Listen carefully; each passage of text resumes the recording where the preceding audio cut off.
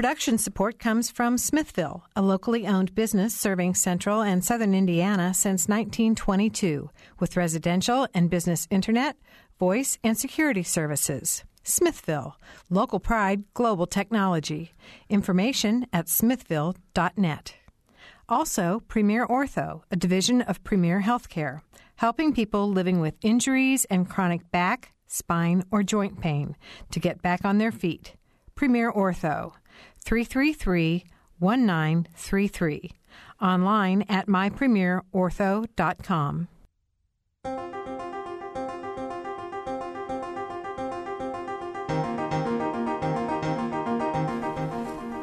Welcome to Noon Edition. I'm Bob Zaltsberg, editor of the Herald Times, along with co-host Mary Catherine Carmichael.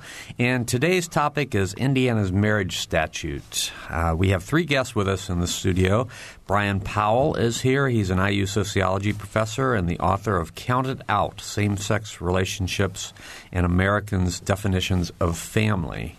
Also with us is Susan Lancer, board member from the Center for Inquiry, which has filed a lawsuit challenging the Indiana marriage statute. And also Ryan McCann, Director of Operations and Public Policy at the Indiana Family Institute. You can join us on the program by calling us at 855-0811 or 877-285-9348 if you're outside of the Bloomington calling area. The web address is wfiu.org/Noon Edition. You can join a live chat if you want to go there. So welcome to everybody. Mary Catherine, good to have you back. Hi, Bob. Good to be here. All right. And Ryan and Susan drove all the way from Indianapolis today, so we're happy to have you both here, too. So this is a big issue, of course. It's become it's been sort of thrust back in the news, although it's never left the news. But when President Obama recently basically came out and said that his position had evolved and now he's supporting same-sex marriage, so it makes it a very timely topic. And I want to turn to Brian first. Brian, your book studies same-sex relationships and how Americans look at them, and you've seen some changes over time, correct? Yes, Bob. We found remarkable changes in people's views about which living arrangements people count as families and which ones they won't count as families. So in 2003, if you asked the question, do you consider a same-sex couple with children a family, about a half the people said yes. By 2010, it went up to over two-thirds. At the same time, people's views about same-sex marriage, their positive view about same-sex marriage, increased dramatically. Mm-hmm. Okay. And what do you attribute that to? I attribute it to several factors. I think the first factor, if you want to use Vice President Biden's term, is the word comfort. A couple of weeks ago, he said he was comfortable with the idea of same-sex couples getting married. And what we found in our interviews in 2003 was that many people were just trying to get their head around an idea that they hadn't really thought about before. And, when we think about this idea of attitudes changing, you don't one day say, I disagree, and then the next day say, I agree. Mm-hmm. You have to have some type of movement towards being more comfortable with the idea, or using the term of what Obama's term, evolving. Mm-hmm. So I think that's one part. A second factor is the sheer fact that people were talking about the topic. And what happened was, with the discussion about same-sex marriage, you ended up with people on both sides of the debate talking about it publicly. And this is something that's really different. Mm-hmm. In 2003, when we did the interviews, it was really interesting that a lot of people would sort of lower their voice when they said gay or homosexual or lesbian. It was not unlike when I was growing up, people talking about cancer. They would lower their voice. It was it was a taboo. You don't mention it. Mm-hmm. By 2010, that wasn't the case at all. People had become more comfortable with the idea about talking about it. And another reason I think people became more comfortable about it is because relatives and friends were being more open about their sexuality. So in 2003, Between 2003 and 2006, and then between 2006 and 2010, there was an increasing percentage of people who said that they had a gay friend or gay relative. Gay friend, you can understand that possibly. But how did that happen with gay relatives? Did all of a sudden you end up getting a bunch of new gay relatives? No. It's that people were becoming more aware of it, and relatives were being more open about it. Mm-hmm. Yeah, that's what I thought. I thought more people will have had personal experiences with same-sex couples or that whole or gay marriage in general. And so once you've had a personal experience with something, it often will change your framework for making a decision about how you feel about something. So yeah, absolutely. There's a principle in sociology and social psychology called the contact hypothesis. And the general argument is the more contact you have with a certain group of people, the more comfortable you're going to be with people. And in addition, when you hear the concept of same-sex marriage or same-sex couple, if you don't think of it in terms of a person, it's easy to say, that person shouldn't have that right. But once you hear that it's your neighbor, or you hear it's your Aunt Martha, or you hear that it's someone that you're teaching, that changes it. Mm-hmm. Mm-hmm. All right. Well, Ryan McCann, you are against same-sex marriage, correct? The family. I like to consider it. I'm for traditional marriage, but okay, yes. Okay. You're for traditional marriage. Okay. Yeah. Well, can you explain, the position of the Indiana Family Institute? Sure. Yeah. We, I've headed up our lobbying efforts for the marriage amendment here in Indiana for a number of years. We really started the conversation back in 2003, and I've been pushing a constitutional amendment ever since. And so we just, the marriage laws in Indiana are, marriage is between a man and a woman. And, we've seen, gay rights activists and groups across the country challenge those laws within the court. So we just want to protect the laws here in Indiana. And, with President Obama coming out in support of same-sex marriage, we feel like that's needed even more now, than ever. One other thing I'd just like to add with, maybe perhaps growing sort of the idea that there's growing support for same-sex marriage out there. If you look at the states that have actually had, the opportunity to define marriage within their law, 31 of 31 states have done that. So you have, a majority of the states in the United States of America that have, amended their constitutions to protect marriage within their states. And a story I was reading this morning really got into that same topic, and I believe that you were quoted in that story I was looking at. Or it might have been a separate story. But, Ryan, it was talking about how the more comfortable people seem to become with this idea of same-sex marriage, the more legal hurdles there are to allow that to happen. And that seems like kind of what you're saying, that it is true that when same-sex marriage is on a ballot somewhere, it usually loses, correct? Is that what – Yeah, I would agree with that it does lose. I wouldn't necessarily say, it would seem to me the opposite would be true as far as the more people were comfortable with it, the more those would be defeated. Mm-hmm. But, being comfortable with talking about sexuality is a lot different than being comfortable saying that homosexuality is a good thing.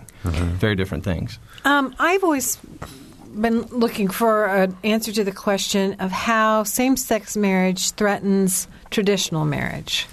The question I like to say is, the folks on my side that are, doing constitutional amendments and trying to defend marriage, this is a reactive movement, really. I mean, you have gay rights groups around the country. They're the ones on the offense trying to overturn marriage laws. We look at the social science research that looks at, marriage and family and, left, right, or center, you kind of see the ideal as the two-parent family with their own children, as the children do best in those kind of environments. So when you deny a child purposely either a mother or a father, we just kind of question the wisdom of that. And a lot of the arguments that I find that the gay rights groups try to make about the legal importance of basically redefining marriage, a lot of those same benefits could be taken care of in other situations. We need not define marriage to handle some of those issues. So, Susan Lancer is here with us. She's a board member from the Center for Inquiry. What is that? Hi. The Center for Inquiry is a secular humanist organization. We're a transnational organization founded specifically to foster foster a society based on science, reason, and secular values. We are non-religious people, and we do understand that values and ethics can come from common sense, history, the evolution of generations. Mm-hmm. So your organization has filed a lawsuit against Indiana's marriage statute? Is that correct? We have. Okay. Can you go into the details of that? Yes, we filed a lawsuit to address the issue of marriage in our community, our smaller. We are somewhat of a minority still, but still 1 in 6 Americans is not affiliated with a religion. We do see that when people from our community, our non-religious community, want to get married, the DAC is definitely stacked against having someone from our community who shares our belief system, our values, to perform that marriage. Mm-hmm. So give me a little more detail. How's the deck stacked against you? Our couples have a choice of going to a priest, a minister, a rabbi, a religious person. There's, probably one on every couple of blocks in America. And in Indiana. We also have the choice of going to a judge, a lawyer, a county clerk, a mayor. If you don't know one of those folks and you want to have an outdoor wedding, there's not a lot of choices. We do marriages. I'm a certified secular celebrant under the Center for Inquiry's Secular Celebrant Training Program. I do not have a license to sign marriages because I'm not a minister. I don't want to be a pretend mail order minister, and I'm not a religious person. But I am a person within a community of people who is caring and sharing and just trying to live our lives the way we want to. So how are you challenging the marriage statute? What should be in that statute or what should not be in it? Before she answers, I want to finish this thought. Sure. So do you then work with an attorney or somebody who can sign off on the marriage license so it's legal? What our couples do is go to the courthouse and get their license, and then they choose the day that they can have their marriage solemnized at the courthouse. If they want to have a separate wedding, they have to go through the extra step of getting that marriage signed, not at their wedding, that license signed, not at their wedding, but at the courthouse, either before or after. Lots of times our couples will want to have it on a weekend because, that's a good time to have a wedding. Right. And they will go to the courthouse either the Friday before or the Monday after. So their marriage license does not reflect the actual date of their wedding, unlike religious weddings who can be signed by a minister. So we have that disadvantage, and it's unfortunate because, the love is the same. Mm-hmm. Okay. Go ahead. I'm sorry, Bob. Well, no problem. The question was, how are you challenging the law? I mean, what are the specifics of the law that you're challenging?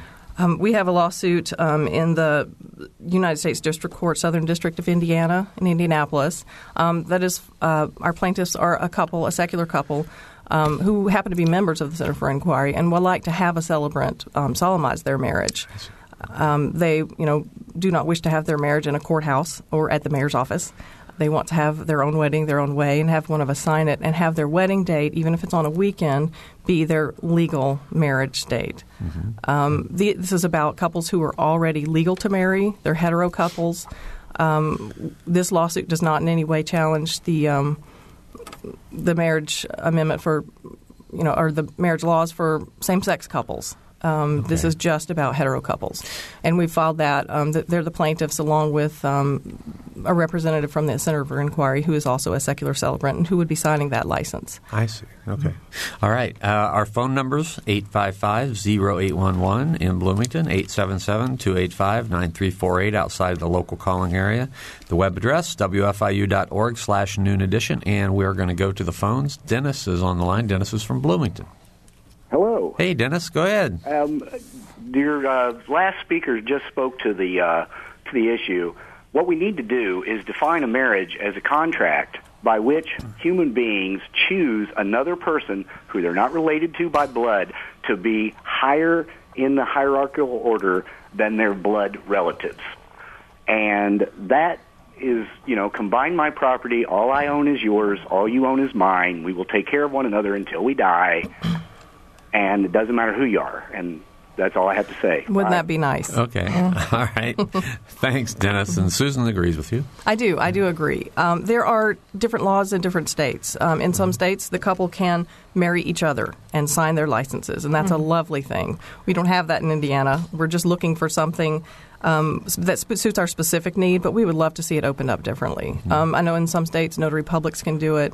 And the first question we usually get is, well, why don't you just go online and get that Universal Life Ministry certificate for $50 or whatever. But, to us, that's disingenuous. It doesn't do what we want to do. Okay. So, Ryan, what's wrong with Susan's position? I'm still trying to totally understand the concept of lawsuits. I saw the news over the last few weeks, and I've been a little bit puzzled. As someone that works in the State House quite a bit and lobbies on some of these issues, there are lots of different individuals and groups and folks that want to add and subtract people that can officiate marriages and all the time. And they go through the proper channels of lobbying their legislator and, talking with folks in the legislative branch of government and trying to get those included. So I'm just a little curious about a lawsuit instead of kind of taking the track that I think is the most applicable and efficient in this case, which is, talking with legislators and trying to add that to the law rather than challenging the law in court. I just think that's maybe the wrong venue. Mm-hmm. Susan, why'd you do it the way you did it? Well, we see it's the legislature's job to write the laws. It's the judicial branch to maybe check and balance those.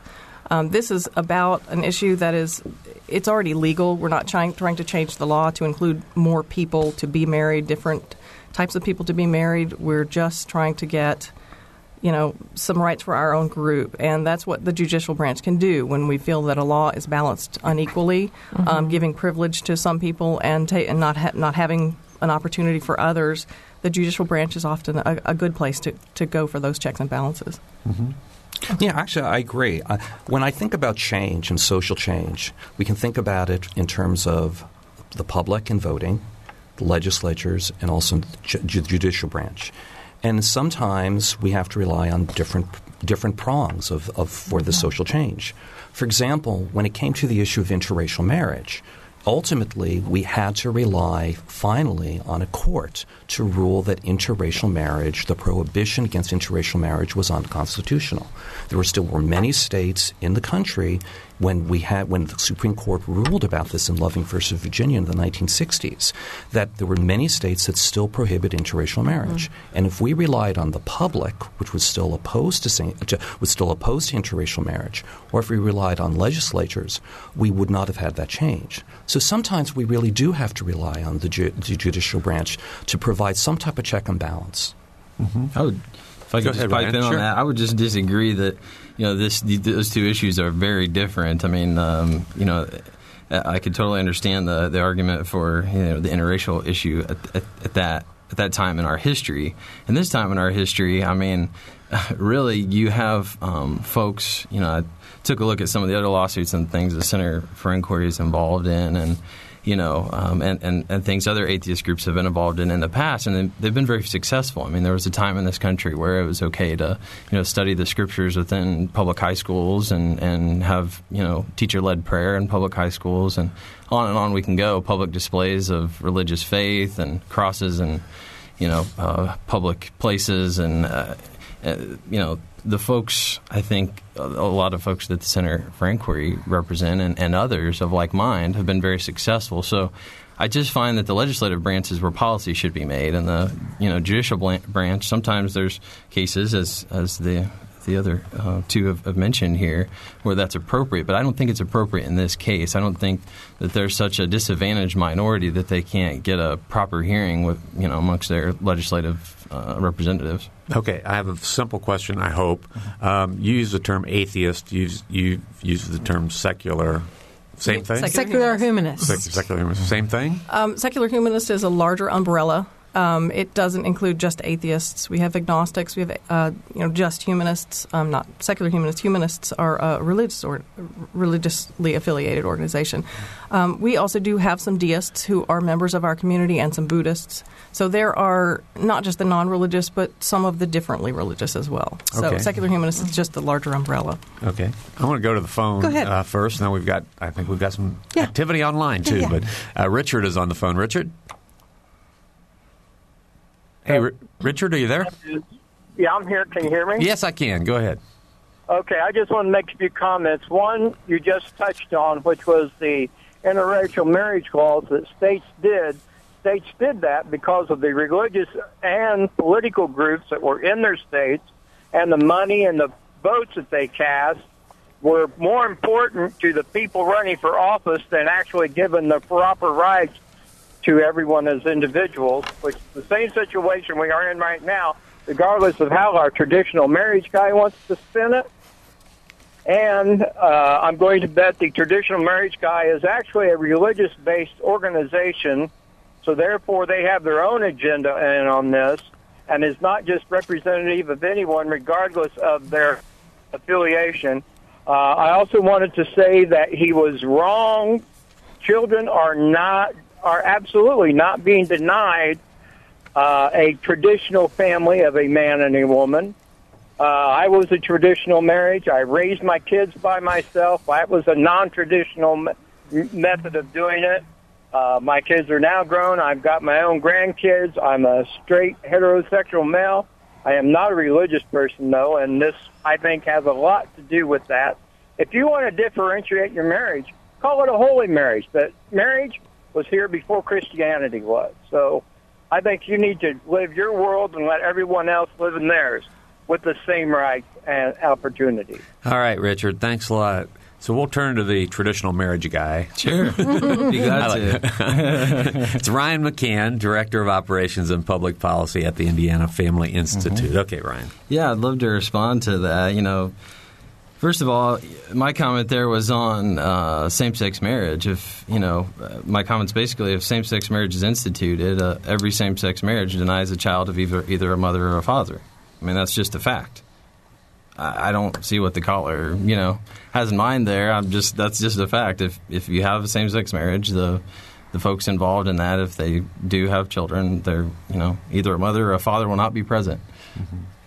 Could be two mothers and two fathers. Sure, but that means either a father or a mother isn't there. So okay. I'd like to comment Brian, on that. Sure. Because one thing several people who we interviewed, people who were in favor of same-sex marriage and people who took what we refer to as an inclusive definition of family, did focus specifically on the question of children. And their point was not that, a child is denied a father and a mother, but the other way around, that children who are in same-sex couples are being denied the legitimacy of marriage, and that by denying marriage to same-sex couples, in effect, children are being hurt. So if we really want to think about that issue of marriage, if marriage really is a good thing for children, denying it to a couple that has children would be disadvantageous. I want to make one other point regarding the word traditional, because this is another thing that many people talked about in our interviews and from both sides. And I guess the question is, what do we mean by tradition? Do we mean by tradition what things used to be? Well, let's think about what it used to be. It used to be at one period of time women were considered property of the husband. In fact, even the term man and wife implies a term of possession. The father giving away the bride to the groom. A term that we're still using, it is about the giving, at least historically, it was about the ownership. At one period of time, if a woman and a man who are married dissolved their marriage, not only did the husband have the presumption of custody, but the husband could actually legally decide that he didn't want the child and his wife wouldn't be allowed the child either. Do we mean, in terms of tradition, the idea that women had to get permission from their husbands to write a check from a bank account? Mm-hmm. Do we mean that people from different racial groups were not allowed to get married? Throughout history, we've had traditional marriage. In fact, if we look at other countries today, traditional marriage means arranged marriage. Arranged marriage actually for children who are just a few years old. So I think we should be really careful about what we mean by traditional marriage. And this was one point that many people were bringing up in our interviews. Mm-hmm. Mm-hmm. I guess for us it was the vernacular of that. Sure, yeah. Ryan, I can easily clarify that. Most of what he has just mentioned about what would be defined as traditional marriage, I would disagree with. It's very easy. Traditional marriage is marriage between a man and a woman. Mm-hmm. Okay. So, Ryan, you're saying you would be denying a child the benefit of a man and a woman in a marriage, and so what? Well, the research shows that, really the ideal situation for a child with, all the indicators, whether it's, physical or emotional well-being or, even economic, the heterosexual-led household, the research shows that that's the best situation for the child. When you have the mom and the dad that are married together and raising their children, the research shows that those kids tend to do better on average than other family settings. But couldn't that be because society makes it harder for them because of some of these rules that we're talking about right now? I mean, it seems like kind of a circular question. Did you want to say something, Brian? Yeah, actually, the other area of research I do is on family structure and what is the consequences for children of different types of family structure. And what Ryan said is absolutely correct about if you compare married heterosexual couples to other heterosexual couples. It is true that the research does indicate that on average, married heterosexual couples, the children from married heterosexual couples tend to do better in school, tend to have better health, compared to other types of heterosexual couples who are not married, who are living together. And there can be many reasons for it, including the resource argument that you were just talking about.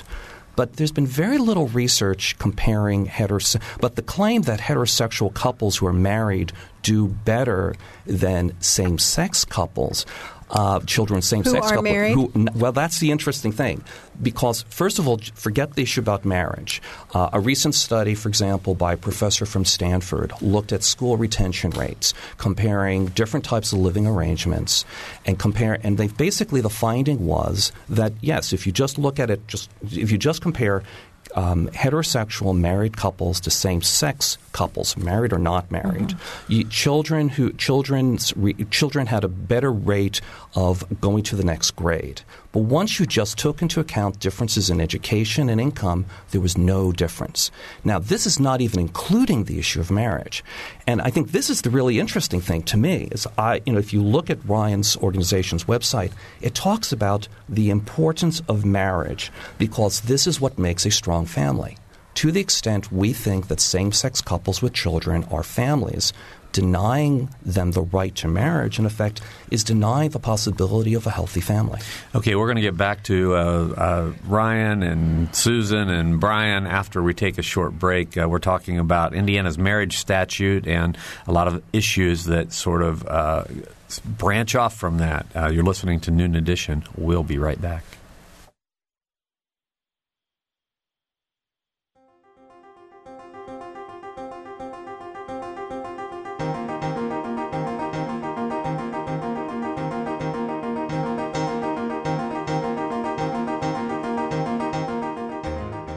This is Noon Edition on WFIU. Production support comes from Smithville. Information at smithville.net and from Premier Ortho, online at mypremierortho.com. You can take WFIU with you by downloading podcasts directly to your PC, Mac, or MP3 player. Programs such as Noon Edition, Ask the Mayor, and Harmonia, and short features like Kinsey Confidential, the Ether Game musical mini-quiz, and play and opera reviews are all available on demand. Pick them up at WFIU.org. And have you heard WFIU's news features? The WFIU News Team brings you expanded and in-depth reports on topics affecting South Central Indiana. Catch the Friday feature just after 8:30 during Morning Edition, just before Noon Edition, and at 5:45 during All Things Considered. They're also archived on our website, WFIU.org.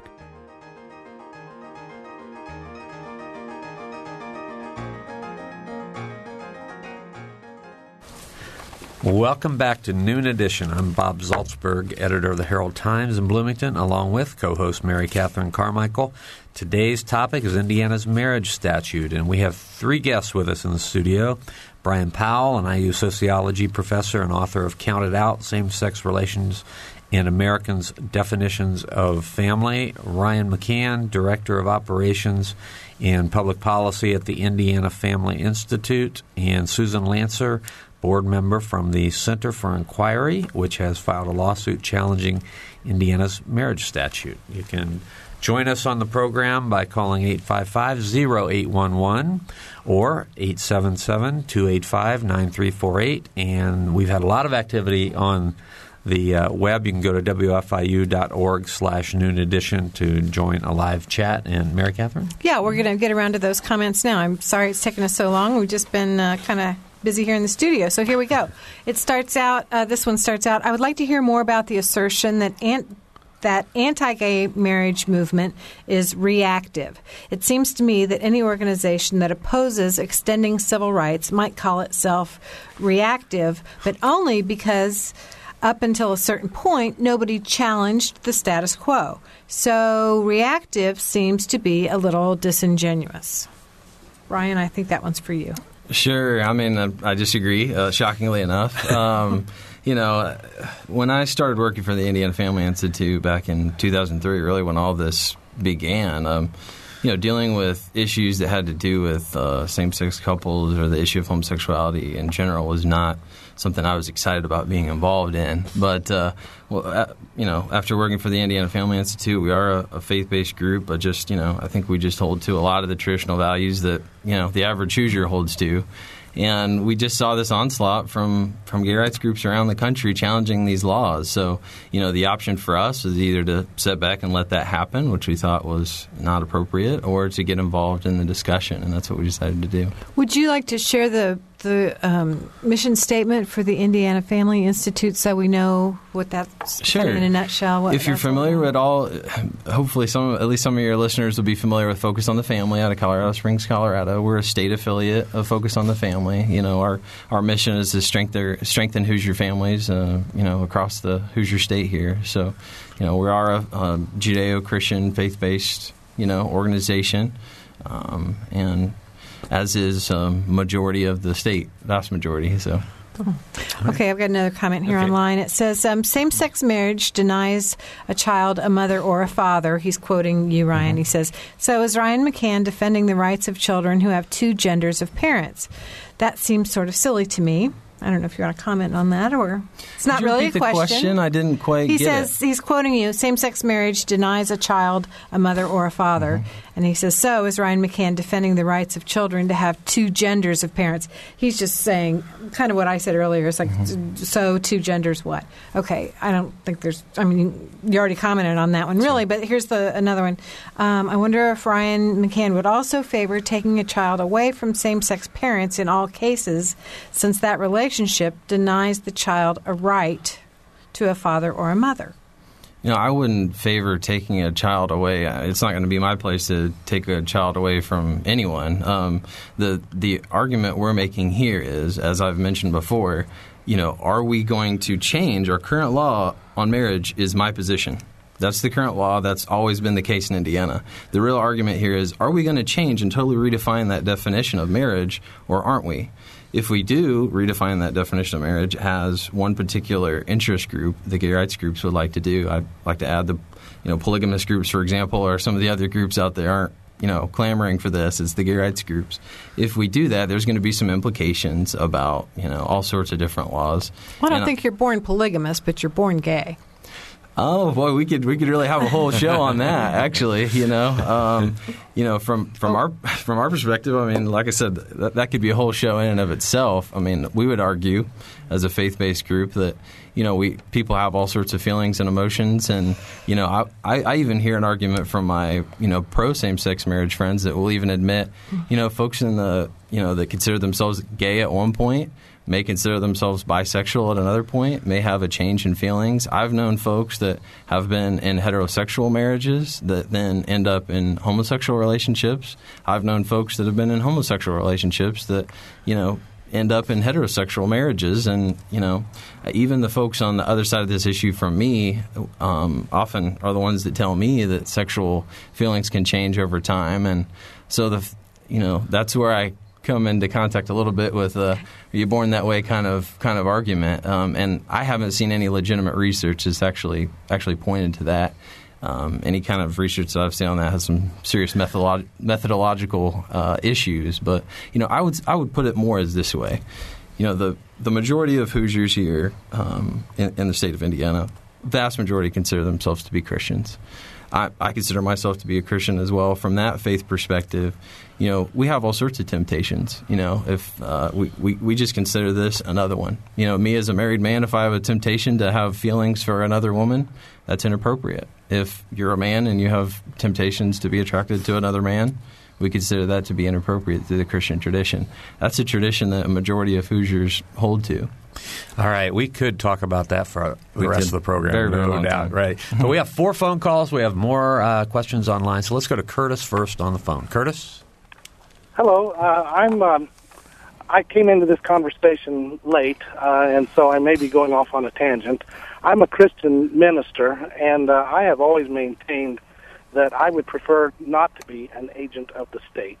I have religious responsibilities. I'm very glad to do weddings for people who have faith, who are based in faith and want to have a religious ceremony.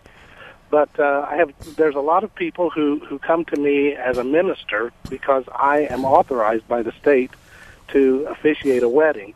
They have no interest in religion.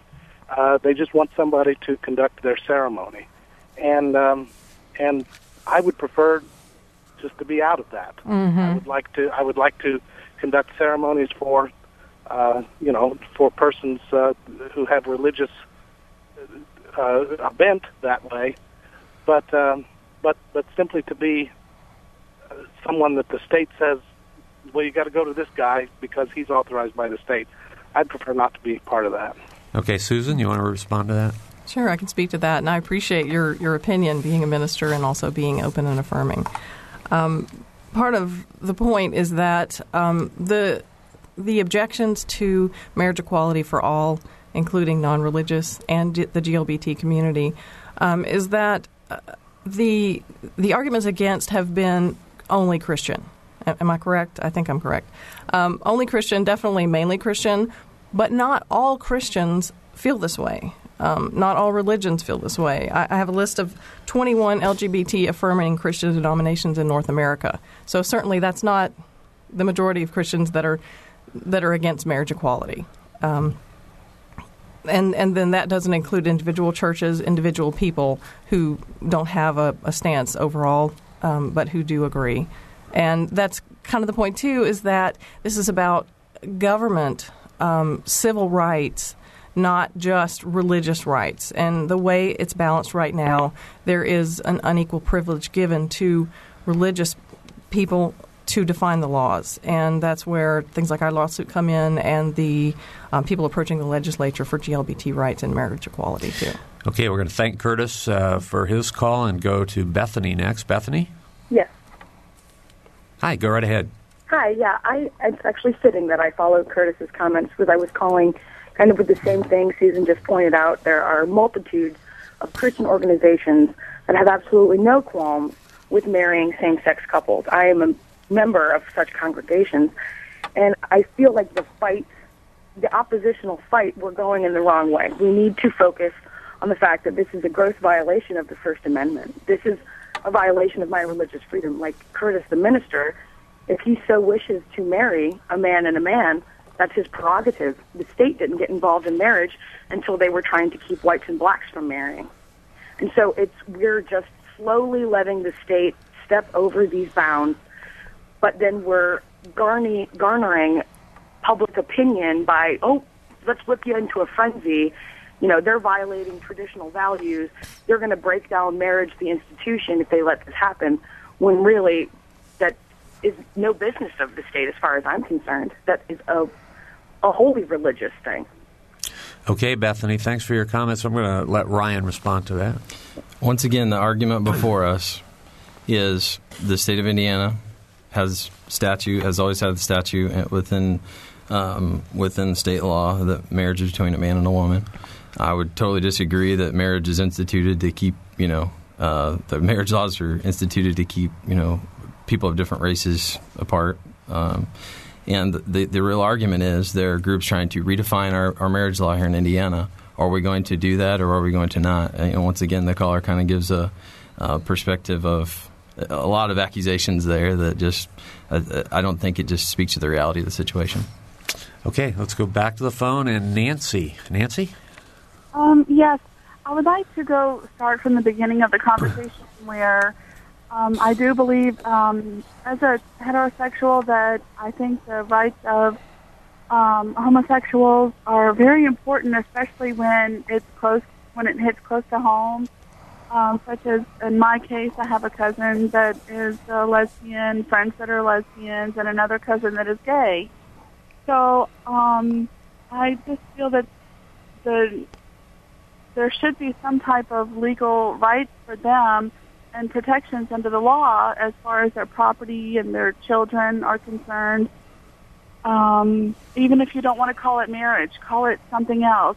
I don't, have a word for that. But also, too, I would like to challenge Ryan as far as saying that the ideal situation for children is a father and a mother, and saying that same-sex marriages don't offer those opportunities for children. And I would like to say that, first of all, having a man and a woman that, in an undysfunctional home, that's definitely not ideal for any child. And I feel that as gays and lesbians, they are trying to fight for marriage, and they love each other. And if the child is in a loving home, isn't that what's most important? Well, once again, I'll take the heat here, but I think you're framing the question in a little unfair way. You're basically, comparing a dysfunctional heterosexual home with an ideal homosexual home, and I would just consider that to be, a bit unfair. If you look at the state of Indiana, very few.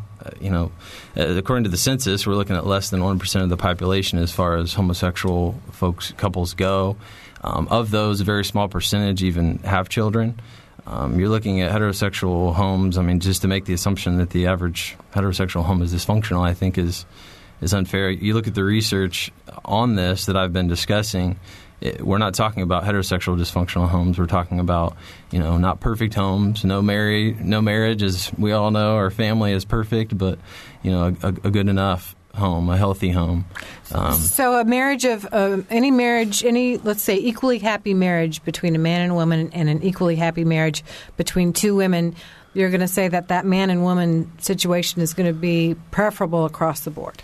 Well, what I would love to see is because there's... That's a yes or no. Well, because there are so few homosexual couples with children, there's been almost no research on that specific topic. If I could get some research that would actually show that sound methodologically that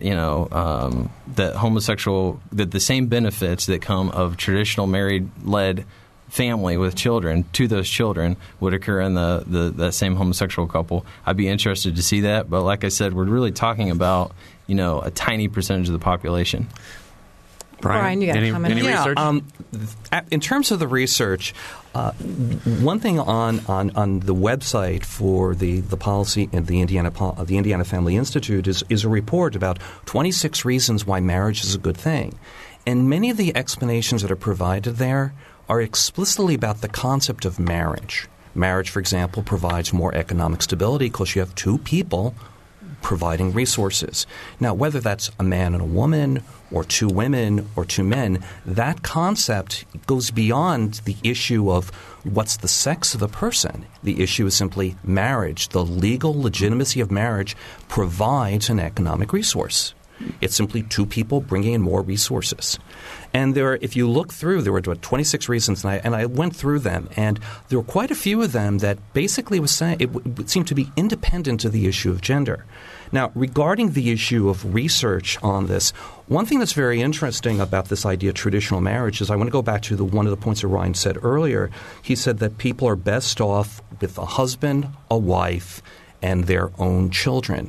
And the word "their own" really resonated with me because it made me think about some research I had done on adoptive children. Mm-hmm. In fact, many people, when they were talking about the right for same-sex couples to get married, talked about the issues that you couldn't, in our interviews, that you wouldn't be able to pass on your blood. And that was the argument. But But I'm sure that Ryan would not necessarily say that adoptive children in a husband and wife household is lesser than a husband and wife and their children. I would consider, if I had an adoptive child, I would consider them my child. And to get to your point about the research, I'm very familiar with the research, the 26 conclusions. They've actually come out with 30 conclusions through the Institute for American Values. And the research they're doing there is on heterosexual families and couples. It's not on homosexual couples. So to try to take that research and apply it to homosexual couples, I just don't think is accurate because they're studying heterosexual couples to come up with those conclusions. I can just give you one. You're married. You're married. You have the rights for insurance that you don't have elsewhere. That, if you're married, you get it. That would be an example. Another one: two people are working, and both of them are employed in the labor force. That would be another one. There's all this research also talk about the notion of what the legitimacy of marriage does in terms of people's physical health. You're right. Most of the research has not been done on same-sex marriage. But earlier you said that the evidence is clear that heterosexual marriages are better than same-sex ones, but now you're saying it's not. We don't know. Excuse me, would you repeat that or clarify that a bit? Yeah, earlier you said the evidence is clear. Children from heterosexual families do better. Now you're saying, well, there's not really much evidence about same-sex couples.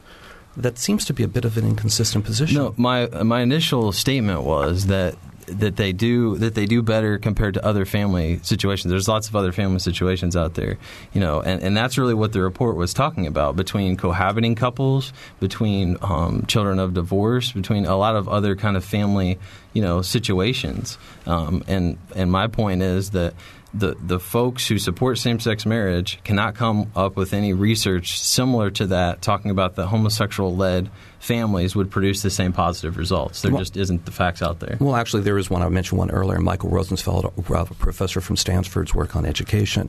There's not much research that's out there for obvious reasons because we just don't have much data. But then the question becomes, where's the burden of proof? Is the burden of proof placed upon people who want to deny a right or people who want a right?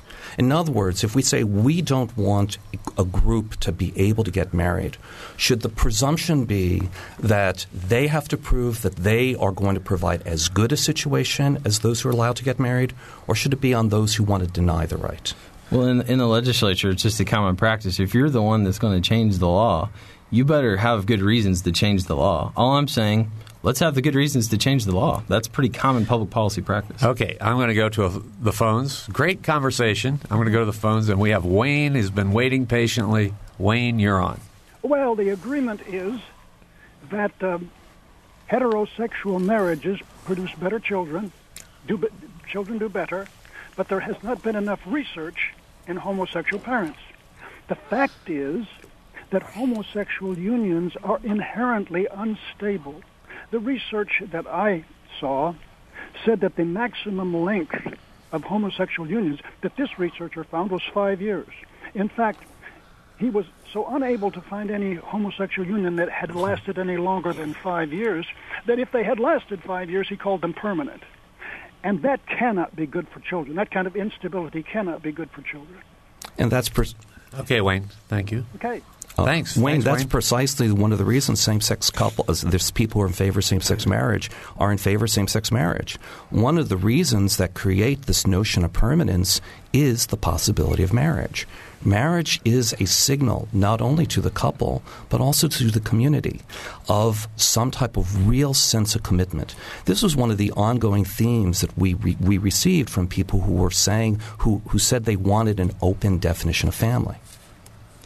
Okay, let's go back to the phones. We have Frank on the phone. Frank? Yeah, I'm here. Oh, go right ahead. Okay, first, comment on the previous caller. I think that he probably is only looking at a very select group of people or responses for him to come to those conclusions. That said, my parents were a month short of 61 years when my mother died. And I couldn't tell you why they had children.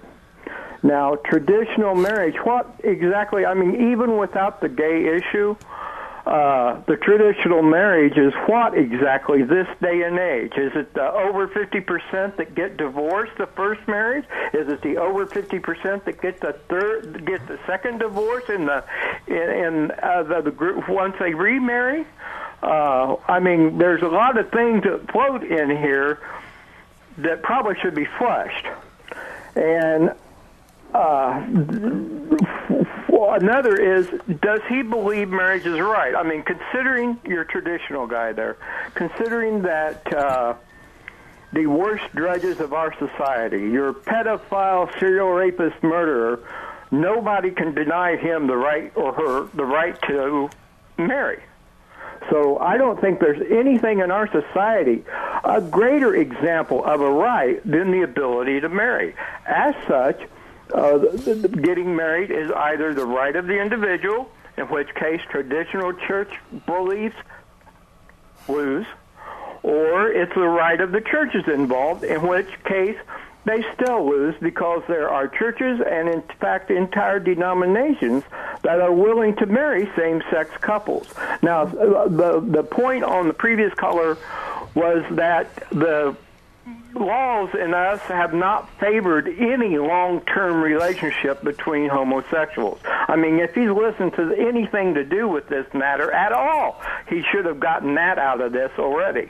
Another point is that I don't know anything that I would take a religious-based organization's word for it, because it has come out far too often that they cannot be believed because they slant their own news so much. Okay, Frank, we've got your comments, and we're running out of time here, so we appreciate it. Thanks. We're going to go to our last caller, and then we're going to try to slide in a couple of these comments online, too. So, Hetty, go ahead. Hetty? Yes. I was wondering about the population in same marriages. What's going to happen when we run out of people that can have babies and So you're saying if all marriages were same-sex marriages, there wouldn't be any children? There wouldn't be any children, and then what would happen to the population? What would happen to the world? Well, okay, we got your point. That's a good point. I don't know that all marriages are going to be same-sex marriages. But I have a little, kind of an unrelated comment on that. Sure. But, it kind of points to some research that I've done. I think it helps clarify this issue a little bit. You look at states and countries where same-sex marriage is actually allowed. Something I hear from the other side of this argument quite a bit is, this is very important for the self-identified GLBT community to be able to change the definition of marriage. It will help folks within the community. I think we talked a little bit about that marriage will help bring about some of those same results within the homosexual community. One of the additional problems I have with that argument is when you look at the states and the countries that actually have allowed same-sex marriage, very few same-sex couples actually take advantage of that.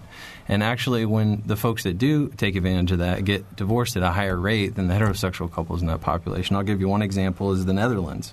The Netherlands, they offer same-sex marriage now. Only 12% of the population there amongst the homosexual group actually has gotten married. On the flip side, 82% of heterosexual couples are married in that country. And then when you look at the statistics of divorce is higher amongst the homosexual population in that country. So the argument that, there are, just a huge amount of homosexual couples just really needing to get married, that's just not true in the states and countries where that's happened. Not only that, but a lot of the same rights that we've talked about today with insurance and other things are possible through private contracts. There's also a lot of private businesses that offer same-sex benefits for insurance and things. Do you have a comment you can go do very quickly, Mary Catherine, from our callers, and we have to get off the air? Yeah, I've got two. Why is it every time we talk about marriage, we end up talking about children? There are lots of good reasons to marry that have nothing to do with reproduction in children. And another one is I do not understand the correlation between how many Hoosiers renters are Christians and that our state should not legalize gay lesbian marriage. Religion should have nothing to do with laws. Even if 100% of Indiana residents are Christians, that should not affect what laws we have. All right, we're giving that caller our last word today. We're out of time. I want to thank Brian Powell, Ryan McCann, and Susan Lancer for being here with us. For Mary Catherine Carmichael, producers Gretchen Frazee and Julie Raw, and engineer Mike Pashkash, I'm Bob Zaltsberg. Thanks for listening.